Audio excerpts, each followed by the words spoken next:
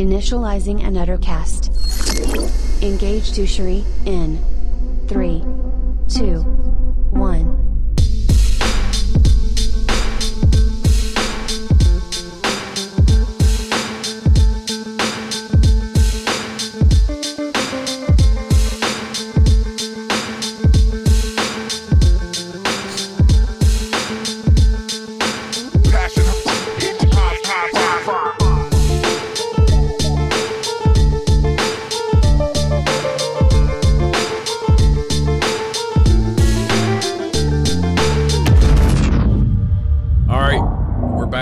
Episode 173. We had to take an unexpected week off, even though we tend to do that all the time. This one we were going to record last week, but we got some very unfortunate news. A friend of ours, Steve Zebley, passed away unexpectedly from a heart attack. And so, needless to say, it was a week that wasn't filled with a whole lot of laughs and podcasting. You know, it's kind of a weird thing. We're getting to that age, sir. You know? Yeah, man. I think, well, I mean, this isn't the first of our friends that have passed, but the first that have kind of passed of somewhat natural causes, if you will. You know what I mean? I think.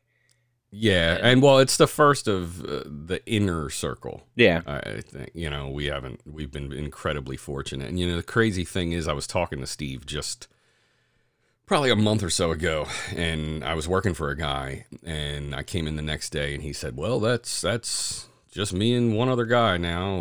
Me and my friend, we're battling to see who's last man standing. And I said, what are you talking about? He said, well, last night we went to the viewing of one of our buddies. You know, me and him were the only ones left, and this guy was probably in his 70s or something.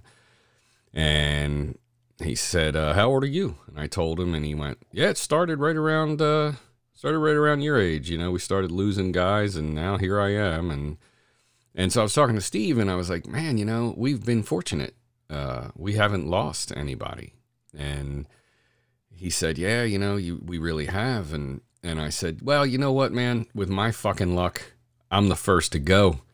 And he laughed, and he went, yeah, you know, you do have terrible luck. It will be you. And he goes, and you will die a terrible death too. Jesus. You know that, right? Well, because I know, you know my luck. And I was like, yeah, fuck, you know, you're probably right, but unfortunately, well, I guess I don't know what is the right thing to say there, but here we are, and it wasn't me. You know, and Steve was just a great dude. You know, the guy that would always come to help you out if you needed a helping hand with something. You didn't even have to ask; he'd just be there. You know. Yeah. And it's hit my kids really hard. You know, that was one of the things my son said. He was like, you know, the weird thing is about this one. He's like, you know, Steve was always the first guy. As soon as something went wrong, he was the first guy to be there. And he was like, and now he's not, because the terrible thing that happened is Steve being gone, you know. And my daughter just, you know, at the viewing just broke down. She lost it. And, you know, it's just been rough. And, you know, the guy had a huge impact on everybody. I mean, you know, in our youth, he was kind of an iconic figure. Yeah, no, he was the man. He was. You know, one of our friends wrote this huge piece, Greg Donahue, about an encounter he had with Steve, and how as big as he was at the time, you know, this he described him as like Steve was like the Fonz, and he was like, and if you know, if somebody, the Fonz like in his actual time, not like a 10-year, yes.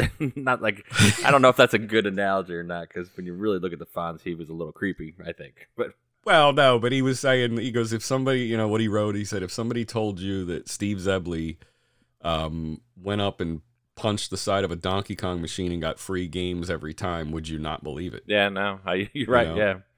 And that is how it was back then, you know? That is the way it went. And so, you know, yeah, it's just it's a rough situation. And the Delaware Office of Defense wrote a tribute to Steve because what happened is Steve one day called me. I was out dealing with a problem with my work van, and Steve traveled for business. and he called me, and he, you know, would have to get clearance for these facilities that he would work in, and they'd do background checks. And he was forbidden from entering a building because of felony charges that he had from when he was 13.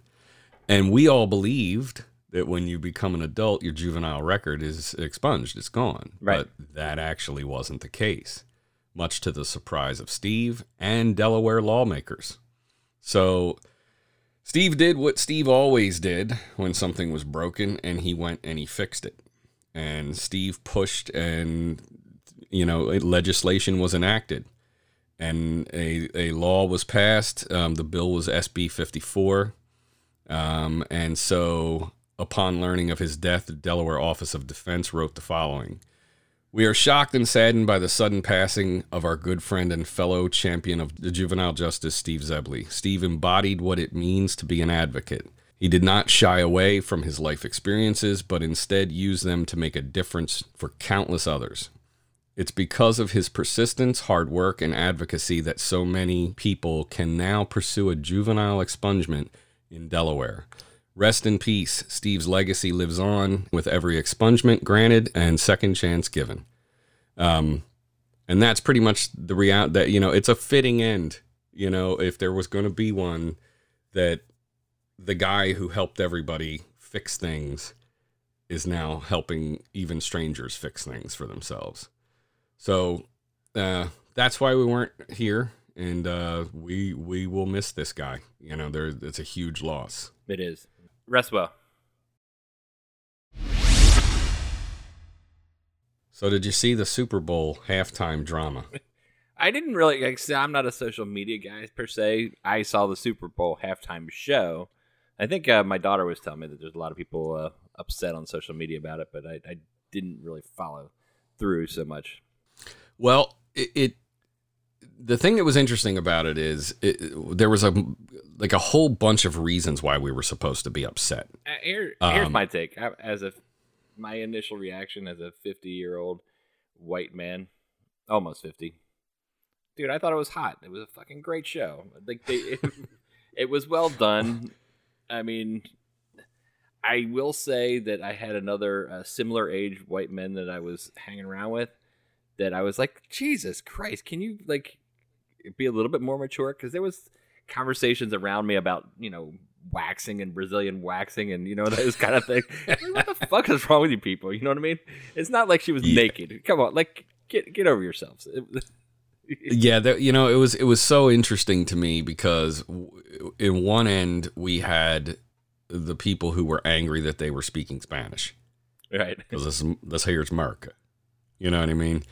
So you weren't allowed to speak Spanish, even though they were in Miami, which is a huge Latino population. Right? They weren't allowed to do that. Then they were dressed too provocatively, right? Which this was coming from the same group of people that look at a first lady who has done naked photo shoots and lesbian softcore photo shoots, and she's, and I'm air quotes here, the classiest first lady we've ever seen. Well, when you're beating the best. Yeah, she bees best. You know what I mean? So when you're bees best, you know, you can, I guess, do that stuff and it's overlooked. So that group was that angry that way. And they were clutching their pearls because, you know, how dare these women be dressed this way? Then the other side.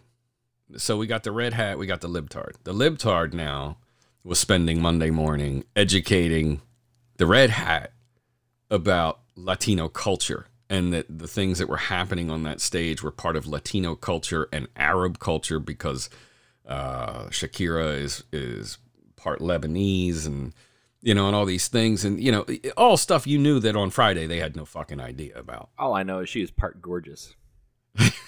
She is. That's all you cared about? She is 2 part sexy, 1 part gorgeous. You're ready to bone down? Nah, not necessarily. No, there was a talent. They worked hard. It was well practiced. It was well choreographed. It was a good show. Stop it. Yeah, that's pretty much. Well, here's my problem. Neither one of them are metal as fuck, so I don't give a shit about them. Right. You know, I don't care. I don't care about that music. It's just more of the nonsense. And then, you know, so Dee Snider got in trouble because he came out to point out that once again, the music that you play, you know, when they take breaks during the game, they'll play some metal music or some rock band music. And he comes out and says, oh, well, once again, you know, we ignore the bands that could have played the halftime show in favor of some kind of provocative nonsense where women are slapping their own asses, and then you're calling it female empowerment, which, gotta give D credit there. It's kind of funny because in any other scenario, isn't that called objectification? Yeah. Last time we were woke. I don't know. Yeah. So you know, it's just, but my whole thing was driving me crazy. I was watching this battle back and forth, and I'm like, you don't really care about this, do you? Like, nobody really cares about this, do they? This can't be a real issue, is it? But I think it was, you know? We are such drama queens. We are. We live in a country that just exists to be drama queens. And I don't think we're getting away from it anytime soon. And so here's another example. Now, before I even get into this, I dig John Rocha. I do. I like the shows that I listen to, his Geek Buddies podcast. I like all the stuff that he does. But at times, and they're, you know, on Reddit and places like that, they tend to call him John Woka because he likes to be woke. He likes to be, you know, the white knight on the message board. I mean, on the social networks and stuff. You know what I mean? Right. So somebody made a meme after the Super Bowl, and then it compared two pictures. It had Rue McClanahan in 1985 at age 50, and you've seen the Golden Girls. You know what Blanche looked like. Yes. Mm-hmm. Well, she was the dirty one, though. She was the hooer. Yeah. Right? She was always like boning down and stuff. And then it had J-Lo on her poll from the halftime show, and it said 50 in 2020. Now, no commentary. Nothing said that Rue McClanahan was ugly.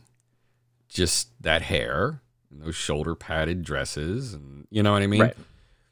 And then you had J-Lo.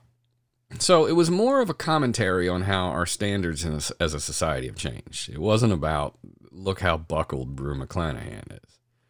It was just like, here's the differences. Yeah. Well, John Rocha takes that meme, and he posts the following. If you're tweeting this meme indicating that J-Lo is somehow sexier than Rue McClanahan, a.k.a. Blanche, you need your head examined. Both of these women are unapologetically fierce about their sexuality. Both are empowered beings. Both live life on their terms. Get educated, friends. Okay, so if you're going to take it about sexiness, are you telling us you'd need to flip a coin, John? If both women were like, hey, man. I don't even know what he's saying. I don't really. First of all, was Rue McClanahan like a warrior for femininity and sexuality? I don't know. Or was that just her character, Blanche? Yeah, we don't know how she really behaved. Yeah, I mean, like if you're just paid to act like a hooer on a not a hooer, but that was her character. You know, she was always talking about boning down on. She was the original cougar, right? Yeah, she was the Kim Cattrall from Sex and the City before Sex and the City. You mean cock? You know, that kind of thing. Like, but was that her character or was that her? I don't know. I don't know. But that's a whole side point, I guess. You know, but come on, like, I don't even know what to say. Yeah, no, there's nothing to say. This is being woke just for the sake of being woke. Like, look at here's my take on this. They're empowered, beautiful women. And nobody said they weren't. Yeah, I got no. Nobody said anything about their looks. It was more addressing the appearance of what was. And so, you know, I wrote a thing on Facebook, and I think it's out there. Gallagher always takes my Facebook stuff and he puts it out on our thing. But so I wrote a thing on Facebook, and you know, my point was, take any 50-year-old guy today.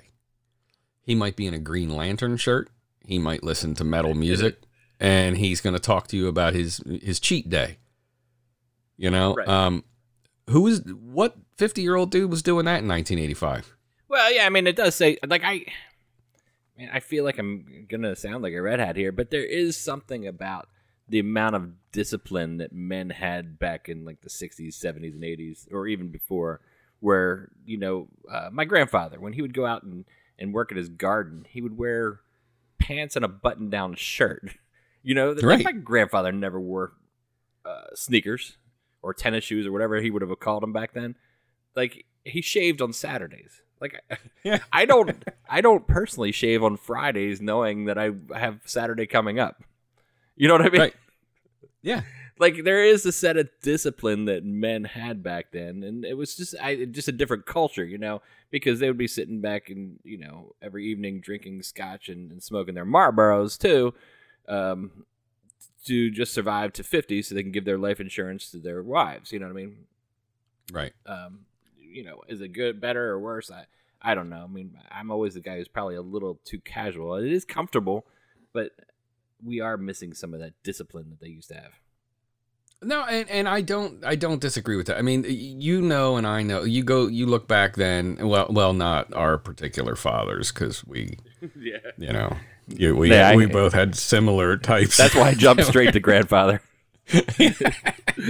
I can't even go there. Mine was an alcoholic drunk, but anyway, look, the thing about it is, how the society was, men when they were middle-aged and 50 was like that, you were already deep in. Like, by the time you were, I'd say by the time you were like 35, 40 back then, you were just like an old dude. Like, right. You just, there was no more silly frivolity. You weren't playing Nintendo, what I mean? Like, how many homes I go in and the dude has his, like, the guy, I'm not talking about the kids. They've got like a Nintendo Switch. The dude has an Xbox or a PS4 with the headset. So he's not only just gaming, he's on there talking shit and everything. And it's a guy that's, got a horseshoe hairstyle because he's lost all his hair. Yeah, and homeboy is fucking is commonplace. And he's teabagging fucking 12-year-olds on a Call of Duty. Yeah, Yeah, you got little kids going, "You're a dick." Yeah, ask your mom about my dick, bro. You know what I mean? Like, that's what's happening out there. You know what I mean? And like, so we live in a different society with different standards. Nobody was taking down Rue McClanahan, John. That's not what was happening, bro. So, but on the same token about our standards, right? Jillian Michaels from The Biggest Loser, right. the fitness expert. Mm-hmm. This kind of goes into that too. She made a comment about Lizzo and Lizzo's weight, and everybody's talking about Lizzo's big, beautiful woman and all this stuff. And Jillian Michaels said something like, "Yeah, that's great. I'm it's awesome that she's super comfortable and she's great and talented, but let's not pretend that she's healthy." Right, that a body in that shape is not healthy. A human body was not designed to be that way. And boy, you would have thought she like threw up the old Sieg Heil or something like that. Like the response was insane, And we've gotten to the point that you can't even acknowledge medical fact, biological fact is offensive to people. I do find Lizzo sexy and not necessarily. She's got sexy attitude. You know what I mean? I find her. That's all well and good, and that's kind of what she was saying. Yeah. She was like, it's great that she, has this attitude. She's not letting anything bother her in that regard, but it's physically not healthy. Yeah, no dick. And besides, we can't ever gauge by what you think because you're a creep. Yeah, I am a creep. And so we can't, we have to always take that into consideration. But I started thinking about something. I remembered an old clip. Just to show you a difference. Again, we're talking about the changes in society and how we deal with each other, how we speak to each other, what was okay and what is not okay and all that kind of stuff. I'm not here to be like, yeah, go Marcus Welby, tell her, right. I'm not doing that. But I just want to play you this clip so you can understand the difference of how we used to talk about, obesity and stuff like that versus what's happened here. I've checked you thoroughly. You don't have any physical disorders to blame those pounds on. And your mother swears she keeps you on that diet at home. Shall I tell you why you're heavier? You've been cheating. sneaking things into your mouth. Candy, soda pop, pizza, munch, chomp, gobble. You make it sound... Ugly? Isn't there something you could give me? I read a magazine about these pills that kill your appetite. Forget pills. Well, what about hypnosis? Kimberly, there is no substitute for willpower. And unless you supply some, you'll go through life as a jolly fat girl. That's a mean thing to say. I'm sorry, I have no sympathy to waste on self-indulgent children. I want to see you back here a week from today. And you'd better be thinner. Now, how terrible is Jillian Michaels in comparison to that? She's a saint. Yeah. By the way, every time you talk about your foodie ninja girl now, right? Munch, chomp, gobble. I love it. By the way, I have a foodie ninja girl too now, and it's fucking awesome. It really is. It is the fucking coolest thing in the world, dude. I made cheesesteaks in there, air crisp cheesesteaks, the other day. Really? Yeah. And the cool thing is, there was no splatter on my oven, on my stovetop. You know what I mean? Because it was all contained in there. I just put the cheesesteak in there, like the sliced steak. I put some onions right in it, like some raw onions, some peppers, some mushrooms, right all in it, all cooked together. Dude, it was fucking delicious. In like 3 minutes, it was done. It's fucking amazing, dude. It really is. Last night I cooked an entire dinner. Right, I made air crisp baked potatoes because it gives them the crunchy skin on the outside. Right, and then I made steaks and I made Argentinian shrimp. All in that fucking thing, and no smoke, no splatter, no nothing. And I turned to Alice and I was like, and I pointed at the stove and I was like, "You ever think we're going to use that again?" I know. You know, I feel like I need another one. I think I am. So I could like cook at the same time. That's my only my only beef is it's a little small for like a meal, especially if you're cooking for more than just two. You know what I mean? Yeah, and I'm generally cooking for 3 or 4. If Dakota's boyfriend's here, then it's 4, and you know. Yeah.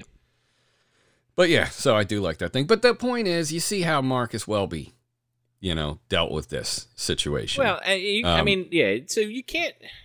I mean, you can't go back, and I know it's a meme and it's somebody who's trying to be funny, but you can't go back and judge Rue McClanahan, you know, and compare J-Lo because I mean, everything has changed in the last 20 years. So much has changed. We are culturally, we've changed, and you know. For the better, for the worse, I don't know, man. There, you know, I hate to say this, I do side with Marcus Welby a little bit, not necessarily on the tone of the way he spoke, but there is something. You didn't like what he said, a jolly fat girl. Right, I know that's really fucking harsh by today's standards, and it was probably acceptable back then. I guess, but the thing is there was I think a discipline that we as culturally had back then that we don't have anymore. You know what I mean? Like I said, no, about dudes shaving fucking 7 days a week, you know? Well, I mean, you think about it like this, right? Think of Rerun from What's Happening. When you watched that back then, you thought he was the fattest motherfucker you ever saw. Right. And now he's just a dude on the street any given moment. Yeah. You know, he's not, if you go watch it again, he's not that big. I mean, he's big, but he's not like, holy shit. But you thought he was back then.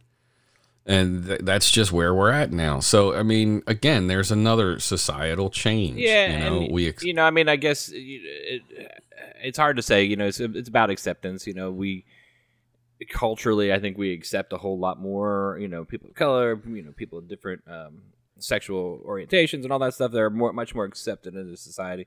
So, I think part of that acceptance is accepting, you know, all body shapes and types for who they are.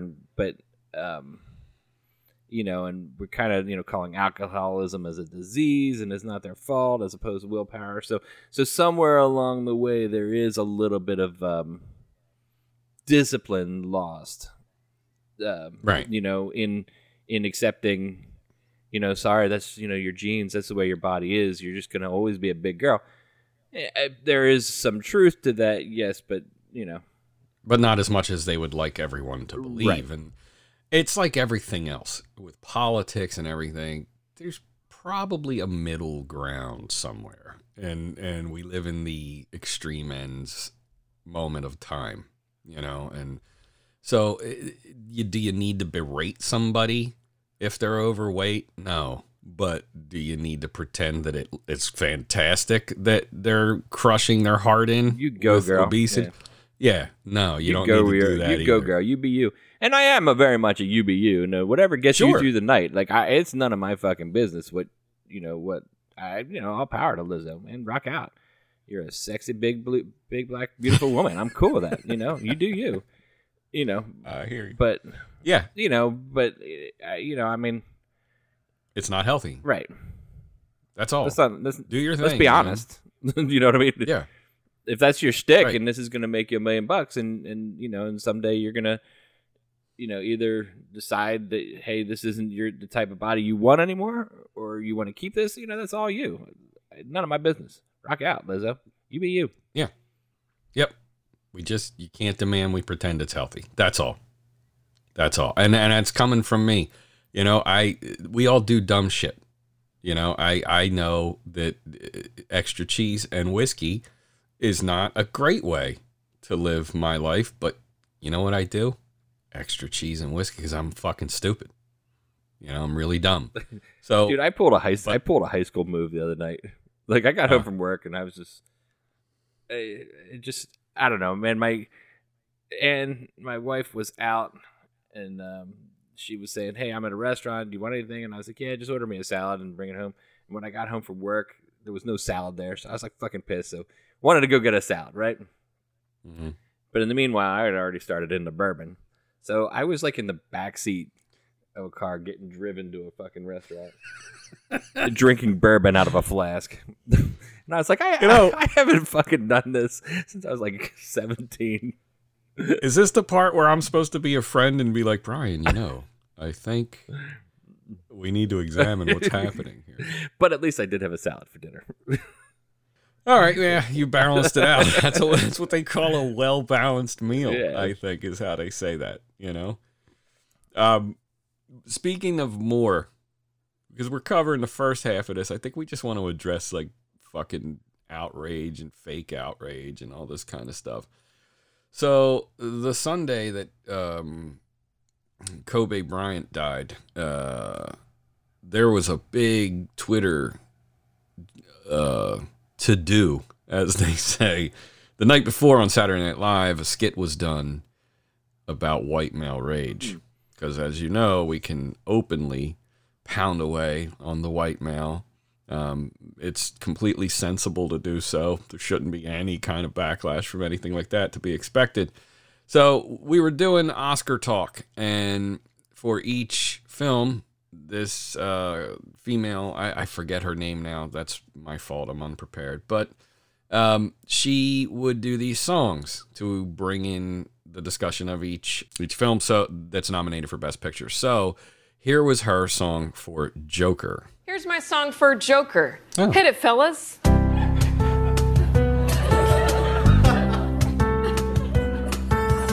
Joaquin Phoenix, skinny, laughs a lot, but still so scary. Dances on steps, goes stompy, puts a pillow over crazy mommy. But the thing that this movie is really about is white male rage, white male rage, white male rage. Joker. So this led to all sorts of, now next week, let's do a song called Black Crime Rate. Yeah, and so, but again, now, yes, it's stupid, but so is this shit. You can't, what is this idea? And I have a belief that one day, all these woke people that like to point this stuff out and go digging through old tweets from 10 years ago so they can cancel somebody. So they can cancel, nope, no Oscars for you. Yeah, exactly. This is all going to flip around. What the pendulum, as the one thing we've learned, the pendulum always swings back, and then it'll be this shit that's being examined, and they'll be going, well, that's just what everybody was talking like that at the time, it's just what you did. I don't know, does that sound familiar? Everybody used that to describe them then. It's gonna flip back around, and then you're gonna be on the receiving end. This is not conducive to any sort of harmonious racial existence. It's just not. We can get into all the minutia of it and everything, and we know the history and we know all that stuff. But this just constant drum beating, the white male, boom, boom, boom, boom, boom. It's just, it brought about the exact response. And then when you respond in kind, like, oh, hey, would it be cool if you did this? Oh, there you go. White male tears. Can't handle it. And it's like, well, you've set the table so that in any way, in any kind of response to what you're doing, it's just more white male bullshit. Well, first of all, comedy is just a reflection of us. You know what I mean?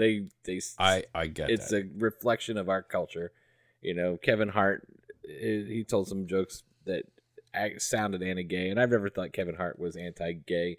He was just doing jokes, you know, that was a reflection of our society. You know what I mean? Sure. So, but secondly, it's part of losing this discipline. Like, can you imagine fucking like a John Wayne or a, you know, like Marlboro Man complaining about some of the things that they're complaining about with this, you know, this false outrage? Men used to be men in America. What happened?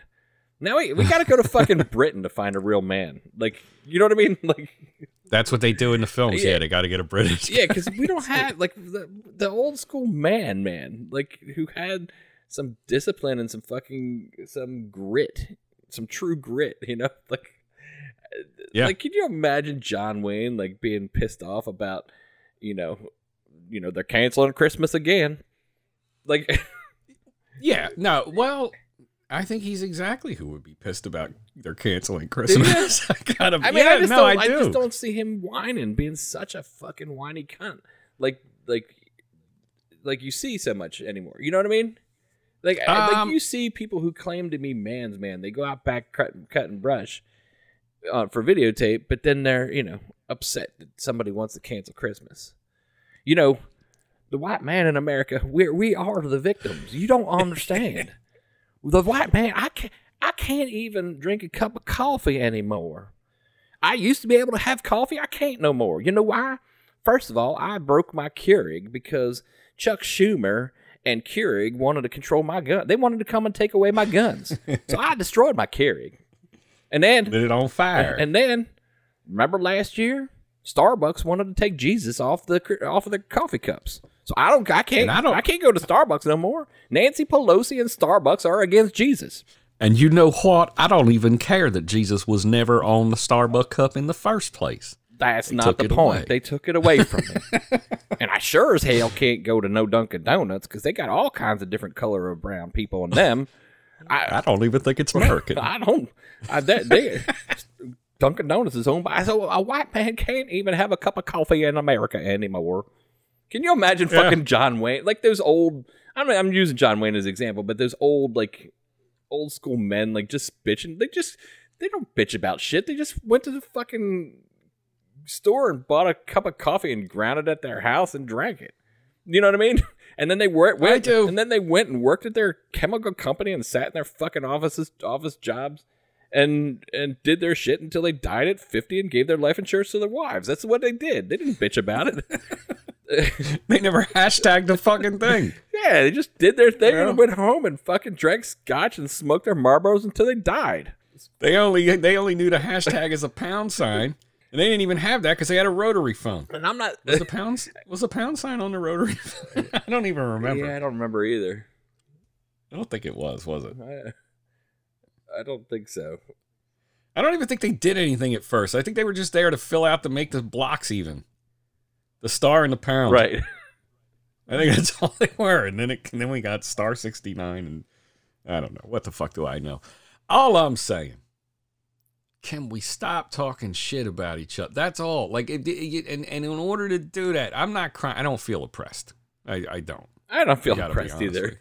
But, you know, it's a bunch of fucking drama queens. Take the news this week, right? We had the State of the Union address. We did. Which is a big speech given out by the president every year, constitutionally mandated, all that. The big news that was headlines on every fucking news website was that Trump snubbed Pelosi on the handshake deal. Like, you had to search. You had to actively search out to see any piece of the content. You couldn't find any content from there. What you could find is, oh, Trump burned Pelosi. Burned. Cronkite, a dude like Cronkite who used to smoke on the air. Yeah, dude, like he would be fucking like rolling in his grave right now, man. Like you know, and all that Anderson Cooper and the whole Fox News crew, like that's all like, ooh, Trump burned Pelosi because he snubbed her in the handshake. Fucking big deal. Like really big. Who gives a fuck? What was the content of the speech? No one cares. None of the. They're all fucking want a hashtag. They want to get their fucking trending. Burn Pelosi. You don't see Cronkite going, ladies and gentlemen, Trump delivered quite a pone to Nancy Pelosi. And Pelosi not shaking. Pelosi retaliated with her attacks by ripping up the speech. Like she tore up the paper, hashtag shots fired. You don't think you would have saw that? I don't. with the ticker noise going. You wouldn't have even seen that from like even like the likes of Peter Jennings, who was kind of the next generation, Brokaw and Jennings and no, Ted Koppel. No, it's we live in a circus atmosphere at this point, a clown show. And I think, I was watching people the other day that were talking about how Trump, has brought us to this reality TV thing. No, we were here. That's the thing. All this is looked at backwards. First, you needed a society that would look at him as an option. He didn't make that happen. You needed that first. And it was there. It was in place. And he has exacerbated it. But he didn't make it. He didn't create it.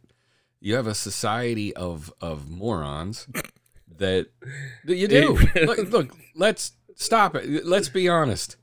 We have a society of morons that, there's so much at work here. The social networks that, you and I was talking to Gallagher about this the other day. You and I, if a story comes across our feed and it seems outlandish, what's the first thing? Well, you don't go on social networks, but the first thing you would do is go source that, right? You would go, can this be accurate? And you would go and look. But generally I ignore, honestly, because I assume that I guess it depends on what type of outlandish you're talking about. If it piques your curiosity, you would. So you're going to go and verify, its authenticity, right? But that makes you 1% of this population, apparently, because everyone else, left or right, as long as it echoes their biases, they're going to just go, see? Look. And they're going to hit share. And that has been a cancer that has just infected our entire culture. And so that was in place. We saw it happen. We used to, years ago when we would do this podcast, we would laugh. We had the Obama game about what bullshit they were spewing now that people believed. We did all of this years ago. We saw it coming. We tried to warn people. 2013, knock it the fuck off. Remember all that shit? That we saw this coming a long time ago, which is why we're bored of it now. But we tried to warn you. We asked you to knock it the fuck off, and you only got worse. We lost the reins. You got much worse. It really is. I just I feel like I'm taking the old side, like, back in the 50s, things used to be so much better. But I don't want to say that, because I think we've done so much great things culturally, accepting wider groups of people and, into corporate America, into jobs, and it's gotten better and better for so many people in so many ways. But in the same token, we've turned into such sissies, for lack of a better term. Like, everything is, oh, you offended me by this or that, or like, and I don't even know. It's not real. None of it's real. No, we're drama queens. That's none of it's real. It's fake. I watched. Drama. Yeah, like the whole sitting down during the national anthem. Yes, during the Super Bowl. I watched a friend make a post, put up a meme that says, "I'm not offended by the halftime show. I'm offended by Beyonce and Jay-Z sitting." And then people came in and posted the video of Trump acting like literally a child, talking to other people during the anthem, pretending he was conducting the orchestra, and then grabbing a chair. I used to do that when I was like 4 too. Right, well, that's what I'm saying. He was literally acting like a child, complete disrespect for the national anthem, if we're pretending that anthem has everything to do with our servicemen and women, he completely pissed in their faces. And so people responded, well, then I guess you must be incensed about this. Nothing. So you're not really upset. These are shiny keys you're jingling for other people. This is a Pavlovian bell that you're ringing for like-minded people who use this kind of, glittering generality, this patriotism as some kind of, you've weaponized it. And if you're really upset that someone disrespected the national anthem, then you're incensed by him. You're absolutely, because he's the president. We didn't elect Jay-Z to a fucking thing. Right. He doesn't represent his nation. Jay-Z is a rapper. And if I'm going to be honest, a more self-made man than that guy. 100%. 1,000%. Yeah. So we didn't elect him to nothing. And I don't give a shit what Jay-Z does. I don't fucking care about Beyonce. That guy's the president, and that's how he was conducting himself during the national anthem. So if you were really upset, then it leaves you with two options, and this is the ridiculous thing of it. It leaves you with these two options and no other options. You either are truly upset with Beyonce and Jay-Z because they're a shade beyond coffee with cream in it, or you're not really outraged at all, and this is all theatrics and phony. Those are it. Is there a third? Do you know what the third would be? I think the latter. Yeah. Well, exactly. I think the latter. I know this person. I don't know them to be a racist. So what is the point of this? Like, again, it's just what you're talking about. It's the drama. Yeah. Hey, look, I'm angry at this, but I'm not really. And because when he does it, I don't care. And the fucking craziest thing to me of all is the queen, the king of drama kings, the queen of all false outrage, the biggest drama queen there is, who has been pounding it for years and years and years daily of this false outrage, was just awarded the Presidential Medal of Freedom at our State of the Union. Ladies and gentlemen, high atop the tower of the EIB network, safely secured from Negroes and Mexicans, it's the Rush Limbaugh Show. Yeah, dude, you gotta be fucking kidding me, giving that guy anything. So I don't even know all the Presidential Freedom Award winners. I kind of want to Google it, but it just seems like weird that he's in the same standing as Rosa Parks. You know what I mean? Well, the thing about it is I looked them up. There was a lot of other actors and stuff, but they are actors, like, for instance, like Steven Spielberg was given, and this was funny. I saw a guy go, "Oh, I guess Spielberg deserved it for Jurassic Park." No, but probably for the Shoah Foundation. You know what I mean? Probably for that. The award is given to, meritorious people who have done something to represent United States values and bring people together, unite people. I don't think you could, by any stretch of any imagination, you could say that about Rush Limbaugh.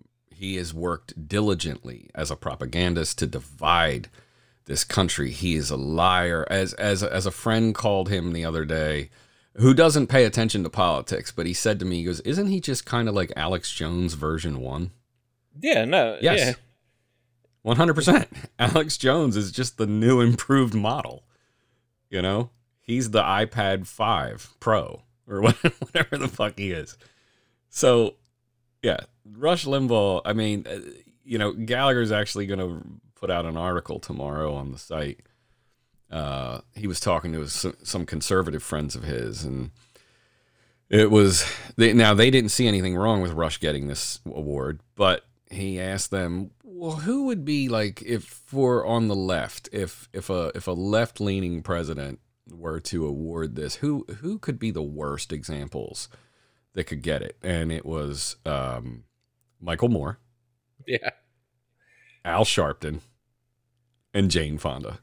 Yeah, I mean, Michael Moore is probably the best example. I mean, I think Jane Fonda has, outside of her, Hanoi Jane, how they, demonized her back then. I mean, she was anti-war, but like she's had some other charitable, like positive things, later in life, as I understand. I don't really know a lot about her, but yeah, I think I would have to. She may have done some. I think I remember seeing that she's kind of done a lot of charitable things that she may be deserving of a Presidential Medal of Freedom, especially for her later in life causes. Yeah, I think so. I mean, I know she's done a lot of good work. Now, and I think, hasn't she stated that she realizes what she did during was a mistake or something like that? Yeah, I think so, yeah. But, yeah, so let's take the other two. Sharpton has worked to divide. Right. He hasn't worked to unite. Michael Moore, absolutely. I think Michael Moore is the perfect analogy, though. Yeah, 100%. He just skews it in his way, runs with it, presents it as fact, and anybody who disagrees is an appalling human being. And now Rush possesses racism, and all that kind of stuff in his resume. So it's worse in that regard. But as far as completely skewing a one-sided tale, that's pretty good. And so how would he you like... is the biggest drama queen I've ever seen. You know what I mean? He really is. He's the one who's led the GOP, led this group of people down this path of, we're such the victims, and to this whole false outrage, this white rage, white man rage, whatever they call it. He's led this charge. I think he's one of the drivers of, from what I'm talking about, the Walter Cronkite generation to the Anderson Cooper generation. Yeah, no, 100%. And it's really weird. Like when we were just talking about, people just running with things that they hear, just running with them. Like if you remember, he spread this story that Obama was spending $200 million a day on an African safari, right? It was like a 2-week African safari that he took his family on. And he put out that it was costing the taxpayer $200 million a day, that he demanded warships be in the area and all this kind of stuff. So when this was interrogated, it was found to be, I don't even need to tell you, ridiculously false. Right. Yeah. And then they confronted Limbaugh about it, and they said, well, where did you get that figure? And he literally said, I pulled it out of my ass. So, like, he just acknowledges, I'm just lying. Yeah. I'm just here lying. I'm saying whatever the hell I want to say, and people ran with it. I actually argued at that time. I argued with people, friends of mine on Facebook. I was like, dude, there's no way it's costing. Why would you even believe that? Oh, yeah, keep believing your hero. That kind of shit. And then he just admitted, yeah, I lied to them all, and they ran with it. And then he's got the Presidential Medal of Freedom for doing great works of uniting America and all that good stuff. That makes sense, right? Yep. Yeah. One other fake, well, this wasn't fake outrage. It was real outrage, but the response, I think, is ridiculous. So on the same day that white male rage was happening, it was immediately, even though it was huge and swept Twitter, it was immediately erased by the death of Kobe Bryant.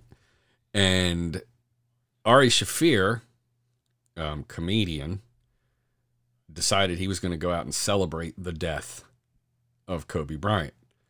Because he is a, quote, rapist. So Ari not only tweets that what a great day it is that Kobe's dead, he then makes a video, and he's saying, we have a lot of bad news in our society, but today there's good news. A rapist finally got his. Kobe Bryant is dead. You know what I mean? Now, as he was doing this, Kobe's body was still in the charred remains of the helicopter, right? Yeah, it's just a lack of fucking class, man. Well, and that's what I wanted to kind of get at. So immediately the battle begins. People want Ari canceled, which in this case, yeah, fuck off. Good riddance. Yeah. You know what I mean? You're a garbage human. There was no joke in there to even hide behind. And so good riddance.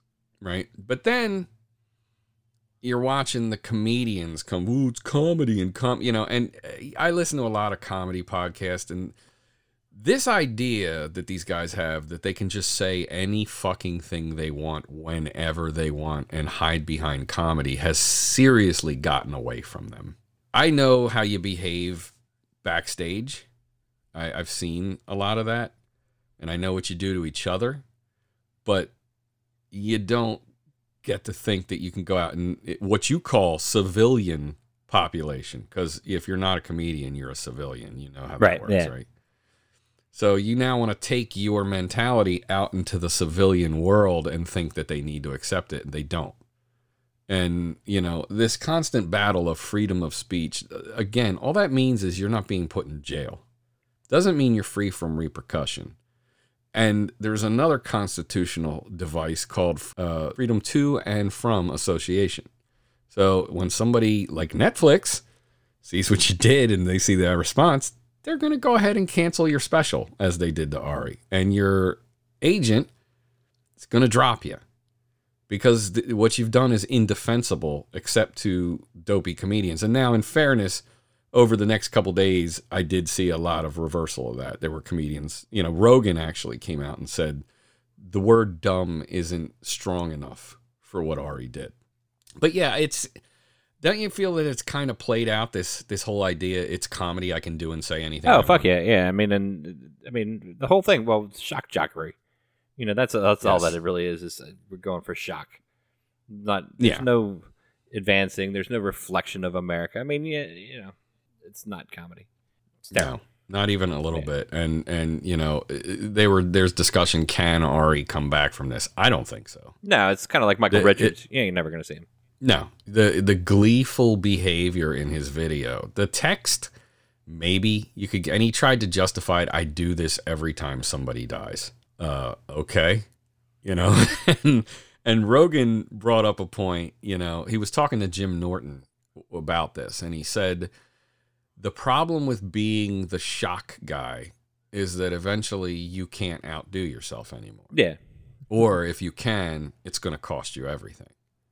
He's like, so it's a trap that you set yourself. You can't be that guy. It just doesn't work. And the other question is, and who are you catering to with this behavior? What adult do you think that's not a degenerate dreg of society? Who do you think is enjoying your behavior? Who's being entertained by it? So what kind of small segment of society are you, pandering to? It's certainly not a formula for success. So, yeah, I was good with seeing how that all ended for him. There's got to be a line somewhere. And I think Ari found it. While we were gone, also, there was a crazy woman, and I want to play this because this was one of the best things I've ever seen. She's in a supermarket, and there's a guy checking out. And she decides that she needs to have him repent to Jesus. And I like her technique. And the whole time, all I could think is if we could figure out who she is and get her to come on here and then have Shirley back on. I don't know. Oh, we could just sit back and not even say a fucking word. That would be a match made in fucking heaven. Oh my God. Imagine her trying to preach to Shirley with all the motherfuckers and the you stupid son of a bitch and all that kind of stuff. And, and it would just be gold. But anyway, so here, treat yourselves to this wonderful woman in the supermarket checkout line. Eternity, motherfucker. Really? I'm just trying to help you. I'm sorry, but I don't need your help. Yes, you do, motherfucker. You do need my help, sir. Can't you see that, you son of a bitch? Could you please just let me check out my groceries? Fuck you, I'm trying to help you, motherfucker. Now, hold on. If you could go to a church where the preacher was like, fuck you, I'm trying to help you, motherfucker. Wouldn't you go every Sunday? I actually might. I know At least for a couple weeks. I think I'd get bored of it kind of quickly, but... Yeah, no, let's see how it concludes. Wow, this is... You gotta ask Jesus Christ. I don't have to do anything. We're all sinners. Okay. He's not gonna force you to do it. You're sinning right now. No, I'm not, motherfucker. You fucking accuser. Get the fuck out of here, you fucking accuser. You motherfucking motherfucking accuser! Get the fuck out of here! Wow. You motherfucking accuser! Accuser of the fucking brethren, you motherfucker! Excuse me. Yes, ma'am. Can I ask you what's going on? I'm pissed because he won't repound. Dude, you gotta love the gear shifting right there. You motherfucking accuser of the brethren, motherfucker. And then it's, yes, ma'am. You know? I'm pissed because he won't repent. like, dude, it's so great. She ends up, it goes on for 5 minutes. She ends up being arrested. And the store cheers when she's pulled out. Deservedly so. You say that. You know, I don't know. I think she was doing her job. She was doing the God's work. She was. Let's go on to Hollywood. It's time for another bit of showbiz news. All the skinny on what's going on with the picture shows and the boob tube. So, in our continuing assault on Star Wars and our insistence that it's time for the middle-aged white male to let it go, we asserted strongly after we saw The Rise of Skywalker that it was abundantly clear that Palpatine was never part of the original plan. Right. Remember? And so Colin Trevorrow, who was originally helming the final installment in the trilogy, his script leaked. Robert Meyer Burnett, a guy who I listen to frequently, he got a copy of it. And so he released the details of what was really going to happen. And let's see in this this Star Wars segment here if that was what was really going to happen. Was Palpatine part of the final thing? Yeah, see, it's a fail. That's the middle-aged white man's Star Wars theme. That's my outrage. That's my white outrage right there. You're angry right there. All right, so in the original script, surprise, no Palpatine. Kylo Ren was the big bad. He actually goes deeper and deeper into the dark side. He's living in Vader's castle on Mustafar, and he's taunted daily by the ghost of Luke Skywalker, who drives him, while they're trying to bring him back, he actually succeeds in driving him further insane, further into the dark side. And the only hint of Palpatine, he finds a Sith holocron, which is Palpatine talking to Vader, telling him that it should young Skywalker take me down, go find my master on the Sith planet, not Exegol, Moraband, and his name's Tor Valum, and get instructions from him. Kylo does that and now goes deeper into the dark side. The whole thing was different. And the one cool thing that I really liked, you remember Coruscant from the prequel trilogies, the planet where it was just the entire planet was a city? Yeah. Well, because that was Palpatine's home base, it's like abandoned. I thought... So it's like a Mad Max Coruscant. Didn't Coruscant get blown up? No. Shit, I thought it got blown up in not this most recent one, but in the last one. No. Right. Okay. So that's where the First Order kind of hides out and rises to power. That's where they had done all of this, because it's just completely, off the radar at this point now. And so when they get there, Finn leads a resistance, a rebellion of stormtroopers, because he's this legendary tale of the stormtrooper who got away, who abandoned, the First Order and stuff. And he leads a rebellion of them, which is kind of a cool, because you actually gave him something to do. Yeah, because instead of just had this guy that, like, really interesting kickoff, and then fuck that guy. Yeah, he didn't really have much of a role in this last one. No, he was not a cheerleader at all. for Rey. Yeah, and so Kylo still dies, but he's never redeemed. Rey's parents remain nobody, and we find out that actually Kylo had gone and he was who killed her parents at instructions from Snoke. So to me, everything I read and everything Robert read, it was a much more interesting story. But studios panic, I guess, and when Last Jedi, was divisive, I guess that was that. Yeah. We had to shift gears and pretend Palpatine was always part of the story. And it can't be changed now. And that trilogy sucked. So we'll move on. I saw Birds of Prey, the Harley Quinn movie. Did you have any desire to see that film? I do, actually. Really? Yeah, I do. I like the Harley Quinn character a lot. First of all, sexy, but of course, it's always got to come back to that with you. No, but I thought. I mean, I dug the character. I do. I haven't seen it yet, but I will eventually when it makes its way to HBO. Yeah, exactly how you see everything these days. I have good news for you. I didn't want to see it. I thought that from the trailer it looked fucking terrible, and I wanted nothing to do with it. And I then saw a couple of the critics that I respect, and they went to a press screening, and they said it was fantastic. So I went, and it was pretty fucking good. It was fun. Like, it was just like, it's silly, it's weird, but it's stylistic as fuck. It's violent as shit. And it's rated R, so it's vulgar. It's, because here's the thing about villains, right? Villains would use profanity. Yeah. You know what I mean? They wouldn't be holding their tongue, so it kind of makes sense that if you're going to have a movie where, an anti-hero, which is what Harley is at this point, she's going to use profanity. She's not going to be a good girl. She's going to be drinking alcohol and doing all kinds of fucked up shit, and that's what they did with this. And it was actually really interesting take on the thing. I think it's going to bomb. From what I saw on opening night, it only made $4 million, which is, bad. So it's going to bomb this weekend. And that's a shame because it's pretty decent film. The last one that she was in, the last one that they did together, I forget what it was called, with, when they had the Joker and, that alligator dude and whatever. Yeah, the Suicide Squad.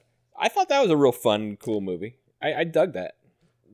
Yeah, I liked it until the end when that witch did that goofy dance. Yeah, I mean the whole, it has my whole problem with most of these superhero movies where they have this magic volcano tornado looking thingy that lights up a whole lot and it takes 2 days to fucking heat up before it's ready to operate.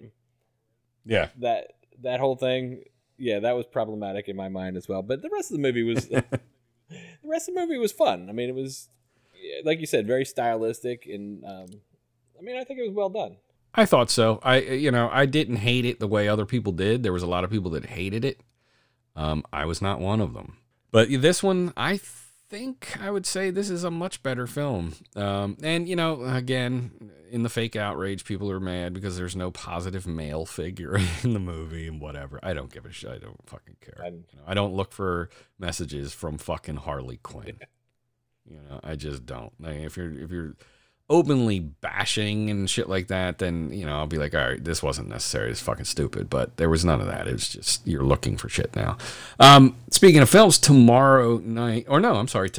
We were supposed to record yesterday and we didn't. So tonight is the Oscars, and out of the best films, I believe you've seen 2. Yeah, 2. So we have Ford versus Ferrari, The Irishman, Jojo Rabbit, Joker, Little Women, Marriage Story, 1917, Parasite, and Once Upon a Time in Hollywood. I've seen them all except Little Women completely. I started to watch it with Allison, and I wasn't digging it, so I kind of fell asleep. But all the rest of them I saw, and I think 2 of them certainly don't deserve to be there. Well, can we talk about the least deserving in my mind? We can, because I think we both agree on what the least deserving is. Just by titles and just by what I know of. I mean, I know of all these, but I think The Irishman has to be... it was such a struggle to get through. It really was when you watched it.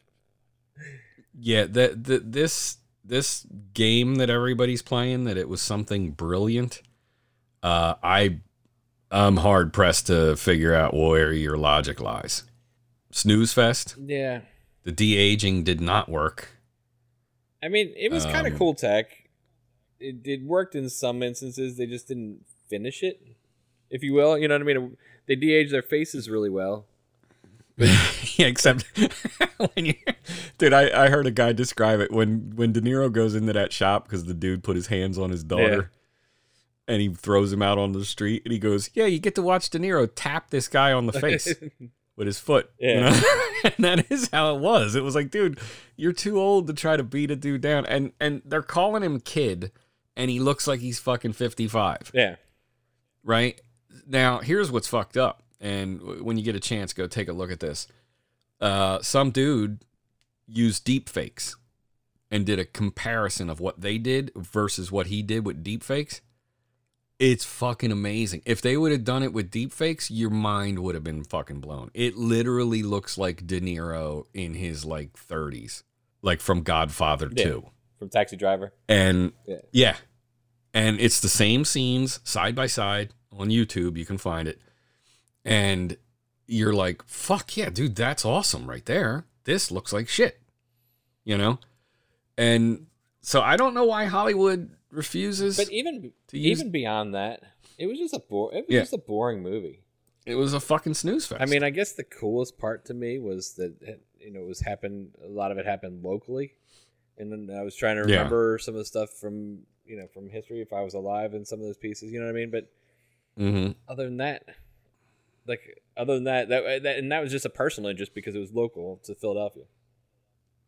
Well, not only Philadelphia, I can walk, and I can walk to the bar where Frank and Hoffa used to hang out because of the Chrysler plant that was up the road that's gone now. But Frank was the president of the Wilmington, Delaware Auto Workers Union or some shit like that.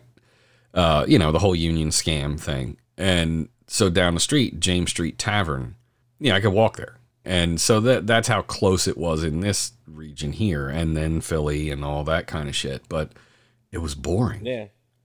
I don't know anybody, and maybe you did. I don't know if I asked you this. Did you make it through it in one sitting? No, I actually didn't. Yeah, I don't know every single person I asked that question. Did you make it through in one sitting? No, I watched it. First part, the night it dropped, I watched maybe half, and then I went back over the weekend and watched it at some other point. And everybody said the same thing. I thought it sucked. And maybe, that's kind of a little, I never really even thought about that, about, streaming movies getting mentioned in the Oscars. Because did it have a theatrical release at all?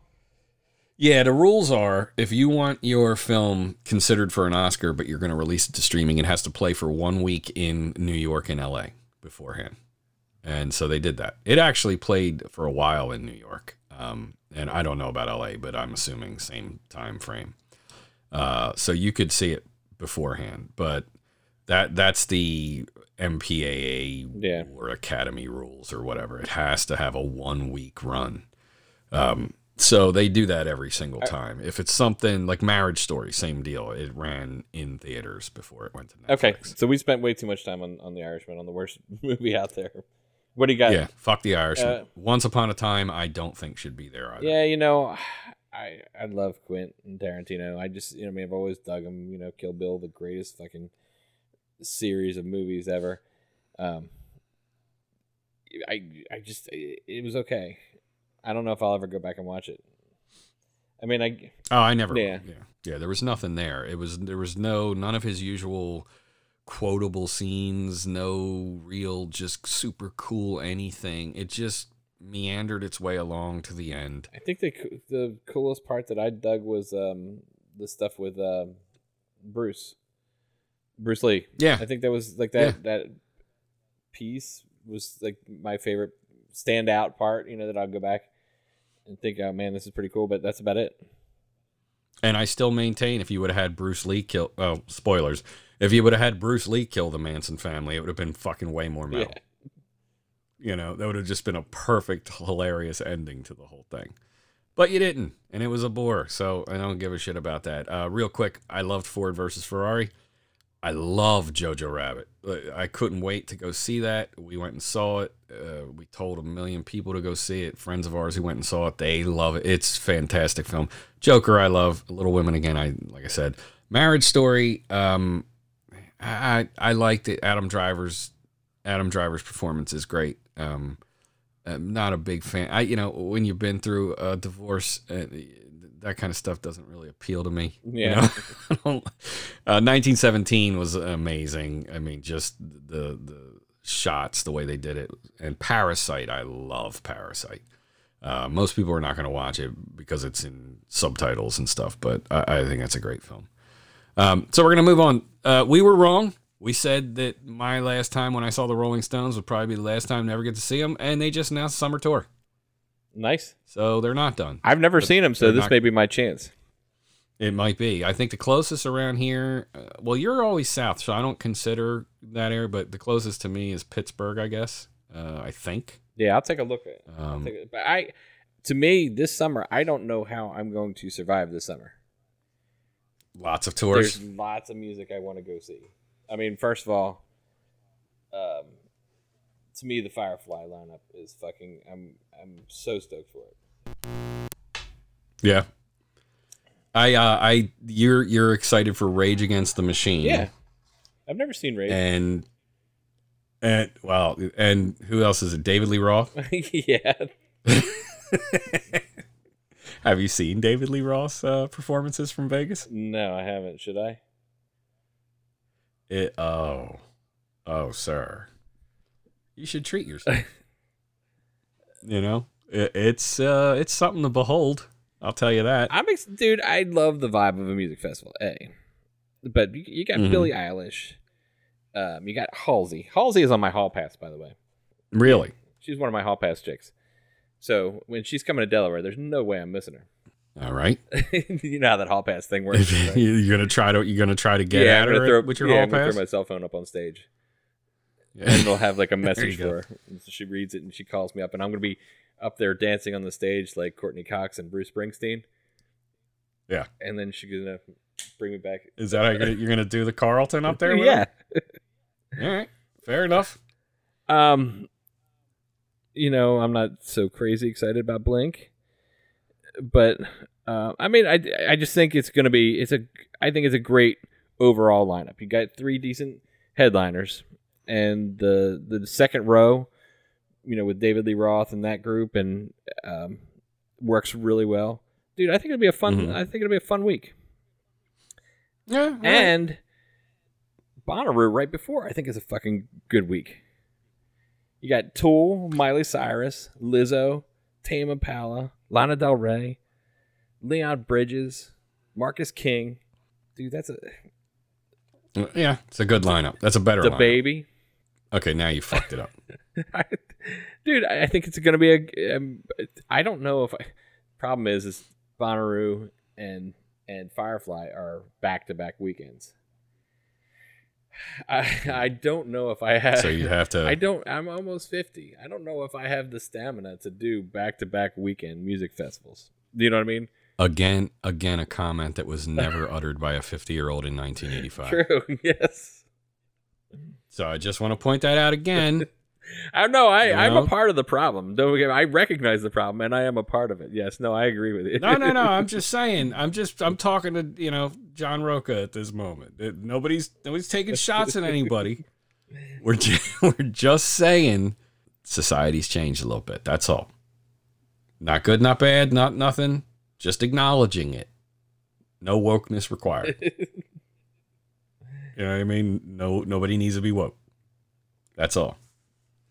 And then the summer at BB&T locally. I mean, because I love that venue. I mean, that's a nice little outdoor venue. It's chill. Yeah. Dude, this summer there, I wouldn't mind going seeing, and you're probably gonna hate a lot of this, but I'd go see Zac Brown. I'd go see the Doobie Brothers, Alanis Morissette, James Taylor, Black Crowes. I don't think I could go see Sammy Hagar and Whitesnake, but Matchbox 20 and Wallflowers will be there. Chicago and Rick Springfield. I would go to that. Chris Stapleton. Journey. Mr. Rick Springfield to you. I know. Journey and the Pretenders. Jimmy Buffett. Foreigner, Kansas, and Europe. Maroon 5 and Meghan Trainor. Dude, I think they're all shows I would go see. Yeah, Chambers is trying to get us to go to Foreigner, Kansas, and Europe. I don't know why you put Europe on there, but I get Foreigner and Kansas being together. Yeah. I just don't know that I need to hear the final countdown and Carrie. You know? Yeah, like how does that gel with everything else? I don't know. The same era. The Black I already Crowes have tickets. Yeah, because this is their first reunion, right? Like with Chris Robinson and everything, they're all back together. Yeah, I've seen Chris Robinson a handful of times by himself, or when he was playing with like Phil Lesh and that kind of stuff, when he was doing his dead kind of stuff. Yeah, but I have tickets for a September event already for Coheed and Cambria's Never Ender, for the No World for Tomorrow Never Ender, which I've been waiting for quite a while. So I'm kind of excited about that, but I don't have any summer. Well, I'm going to see Frank Marino in April. But that's not summer. But that dude's a bad. You ever watch that motherfucker play? No. Mahogany Rush. I'm gonna have to. I'll Google him. Dude, look at what's it? Frank Marino at is it the Agora Theater?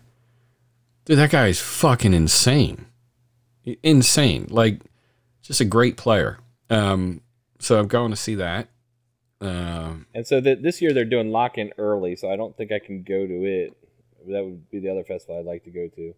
I have a friend that's very disappointed in Lock-In. Really? Yeah. I mean, I'm more disappointed in Peach, the one up in Scranton, because Peach would be the other one that I would go to, and Peach doesn't have any real big headliners. Their headliners are String Cheese Incident and Joe Russo's Almost Dead, and Oyster. That's it. Yeah, and Humphreys McGee and Mo. I guess. Is there a time Humphreys McGee doesn't play? No, they are on the road. They are a road band. They are always at every festival. Yeah, I was gonna say they're there. It could be anything. Ozfest, yeah, Humphreys McGee. I'm not huge. Like, I don't. You got Warren Haynes is always a good show. I love Warren Haynes, and then Warren Haynes with Phil Lesh, Warren Haynes with Government Mule. So that'll be decent. John Mayer will be there on the third night with Phil Lesh. Phil Lesh is always there at Lock-In. So I would be really interested in seeing on the second night you get David Crosby. I've never seen any of the Crosby, Stills, and Nash gang, and kind of, dude, they're like my number one. You know what I mean? I remember you used to love Southern Cross and stuff like that. So I'd love it. You'd be like, "Come on, man, don't you like this music, man?" And I'd be like, "Fuck off, hippie," Dude, I just love that Laurel Canyon, that whole Laurel Canyon vibe. Like, do you ever read any of the stories about Laurel Canyon, or see any of the documentaries that are out there? Dude, you should check it out sometime. Just the whole story about they all used to hang out at Mama Cass's house, and it would be like Jackson Browne and Glenn Frey and David Crosby, Stephen Stills, Frank Zappa. Like this whole eclectic group of musicians, Joni Mitchell, they would just sit there and fucking play. And Jackson Browne like rented a room and just would fucking bang on the piano 24 hours a day. The window's always open, and like it's just such a music making. That does sound kind of cool. Linda Ronstadt I watched, would hang out there. I mean, it's just an interesting time. I watched that movie Judy with Renee Zellweger while she plays Judy Garland, and if I remember correctly, they go to Mama Cass's house for a big party, and there's all kinds of motherfuckers. Yeah, there. Dude, that's what I understand. Mama Cass was like the ringleader for that whole area in Laurel Canyon, where they all would just come and vibe at Mama Cass's house, and supposedly that's where Joni Mitchell was friends with David Crosby, and like that's where they got Stephen Stills, and they're like, "Hey, you two should sing together real quick," and that's like the start of CSNY, Wow, that's pretty crazy. Yeah, that kind of shit's always interesting, man. When you go back and look at how things just fell together and stuff. So we do it. Then we got a good summer tour schedule coming up. This summer's gonna be busy as fuck. But you know what? Speaking of the Oscars and all that, I was thinking about this. Fuck the Oscars. Fuck the Globes. All them. We need to do the Another Cast Awards. The Casties or something. I don't know what we'll call them. like, I think that's what we should do for our next episode. Come up with our awards. And I'm already nominating the fuck you, motherfucker. You need to be repentant. I'm nominating her. I don't know what the category is yet, but I'm nominating her for an award on the Anothercast. She is great, man, you know. Fuck you! I'm trying to help you, motherfucker! You know, how do you go wrong with her, man? I'm nominating her for Who's Preaching Harder. She's preaching pretty fucking hard. Just, I'm telling you, imagine fucking, you know, Shirley telling her that her using profanity is not like of Jesus, and then she's just... You motherfucking accuser! Get the fuck out of here! Dude, come on. We got to make this magic happen. I know I could still get Shirley. We got to figure out who this broad is. Yeah. I'm nominating her for some kind of award. We got to come up with an award, or our own award show, because no one cares about the Oscars, do they? I somewhat care sometimes. Depends, but I do like to see who wins. Just because, you know, I'm big into films and stuff. You know. Yeah. So I kind of care. We should go, because this year was an amazing year of streaming, of TV, of I think, I mean, 2019 was a great year for entertainment. It really was. Well, then we need to come up with like real categories if we're gonna do that. I don't dislike that idea. It's content. It's something for us to do, rather than just sit here and ramble about how fucking America isn't what it used to be. We missed Walter Cronkite. Yeah. Yeah. Speaking of America not being what it used to be, let's do a quick 80s rewind and get the fuck out of here, because I'm going to go beat up my Regal Unlimited pass today. I'm going to go see, speaking of films, a few of them. But let's do this here.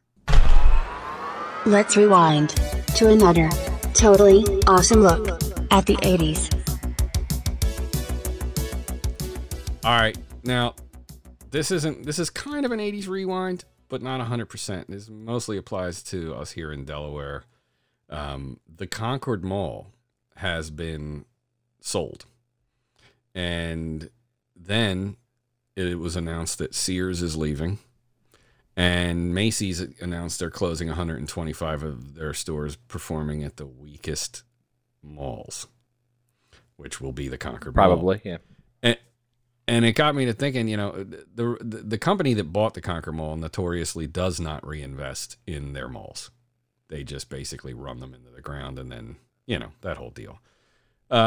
So I think the writing is on the wall here for the old Concord Mall. But it made me start thinking about all the 80s good times, you know, how the mall was like this centerpiece of everything when you were a teenager in the 80s. And I don't think it's been that way for a really long time now. Well, I mean, I remember even after school, a lot of times I would ride my bike to the mall, to Concord Mall. Yeah. You know, cutting through people's backyards and whatnot to get there. But yeah, I'd ride my bike back up there and chill out at the arcade at the Spaceport. Yeah, you can take you back right now. You know, you feel it. All the sounds are around you now. And I would go to that shitty... They didn't really have a food court back then. No, they had the Carousel, and they had the Harvest House Junior, where you could get an icy and a hot dog, you know? And then you could just get you steal some quarters, go over there to the Donkey Kong machine. It was a good time, wasn't it? It was. But it's all gone now, you know? And it is weird, man. Like, that thing, because we already lost Granite Run like I said, I'm originally from Delco, so Granite Run was one of my mainstays there. But that's gone. That's history. And now the Concord Mall will most likely be history. So all these things will just be memories of things you used to do. Well, the mall weird. was different, like as a teenager, especially when you had no money and all that. The mall was the meeting place. It was It was more of a social gathering spot for teens as opposed to anything else, as opposed to shopping or anything. I mean, you'd window shop, you know, and see, well, man, someday I hope to be able to buy that pair of Air Jordans. But it was more just sitting in those, you know, the benches around the stupid, ugly fountains, looking at, you know, who was hanging out with who. Do you believe? Look at them. I think they're holding hands. Are they together now? No. Yeah, no, but dude, it was funny because you'd walk up and down and up and down, just looking for anything to be going on, you know. And yeah, it's a shame, man. I don't know, you know. I guess I should ask my kids. I just never thought to ask, like, what do you do? Because I just assume the mall is always part of everything, but it's really kind of not. But I don't think kids today go out and. But that was our social media. They never really did that. Yeah, I mean that was our social media. So like, because you'd go to the mall like on a Friday after school and figure out where the party was that night, like whose parents were away, and then you'd gather at their house that night. But now you can just do that all on a TikTok. Right. Yeah, you don't need to actually meet anywhere. Right. Yeah, it's just kind of crazy, man. It would be nice. I mean, people keep saying that the mall. The thing that's so weird is they build these town center. Concepts in areas like this where you have winters, you know what I mean? So it doesn't make sense to me, these outdoor town centers and stuff. But I think the mall, like, it's a lack of vision, like, I think you could revamp them and make them kind of an entertainment hub, maybe not in the form that they once existed. You could do something. I think I did read an article not too long ago, like in an Inc. magazine or Forbes or one of the business magazines, how they're talking about they are revamping, and a lot of malls are finding success but they're doing like really high end type merchandise. Talking about having Teslas selling there, and Fendi and Gucci and Louis Vuitton. That's the King of Prussia model. Tiffany type stores, yeah.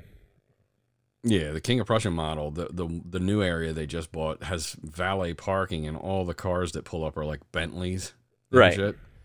And I mean, it's all high end everything. Like, you can't even afford to look in these stores that they just put in there. It's like, and they got Ruth Chris in the food court now. Yeah, it's just kind of ridiculous. You're just like, are you fucking kidding me with this shit? But yeah, they and then now. But I do understand that those are finding success. Whether long term or short term, who knows? But yeah. That's all dependent on a strong economy, I guess. Well, then again, no. The people who shop in those stores, the economy is always good for them. It doesn't fucking matter. It's the working slob that can't. And you got no business in there in the first place anyway. But yeah, so I think we're for us, I think we're getting ready to bid adieu, a fond farewell to the mall. I think it's getting ready to go. And what are you going to do? Time moves on, I guess, right? Besides, I don't hang out there anymore. If I did hang out in the mall trying to figure out, what the high school kids are doing this weekend, I'd probably be on a registry. Yeah, so preach truth. It doesn't really matter. So I guess we're going to wrap it up, and I can go beat up my Regal Unlimited Pass and I'm also, what's on my mind today? Some tacos and a couple margaritas. Doesn't that sound fucking perfect? That does sound fantastic. You know what I bought this week? A can of Spam. What the fuck is the matter with you? I used to dig Spam, like, especially because we didn't have any real meat when I lived in Guam. In Hawaii, you don't have fucking animals on the island. You know what I mean? Yeah. So everything had to be shipped over. So Spam, like in Hawaii and Guam and those islands, Spam is really popular, having that canned meat. But either way, I haven't had it in years, and I bought a can of Spam thinking I was going to make some nice Spam and eggs in the foodie. All right. Well, let me know how that goes. I'm excited. I'm about to go have I might make some sort of like a Spam and egg version of like the little lemon hollandaise sauce on it and the egg, the poached egg. Benedict? Yeah, Benedict version. Yep. With Spam. Yes. I'm excited. Fucking terrible. It's fucking terrible. All right, you go do that. I'm going to go find me some tacos and margaritas and maybe sit down and watch The Gentleman and maybe some Bad Boys for Life because I still haven't seen that yet. That's the beauty of the pass I have, Just spend the whole day. Why not? I would do it if there was a movie theater within a half hour of me, but I know you live in Southern Delaware, land. Yeah, there's nothing you can do down there. It's just not an accommodating atmosphere for a film fan. Just isn't. All right, I guess we'll see you on episode 174. All right. Peace.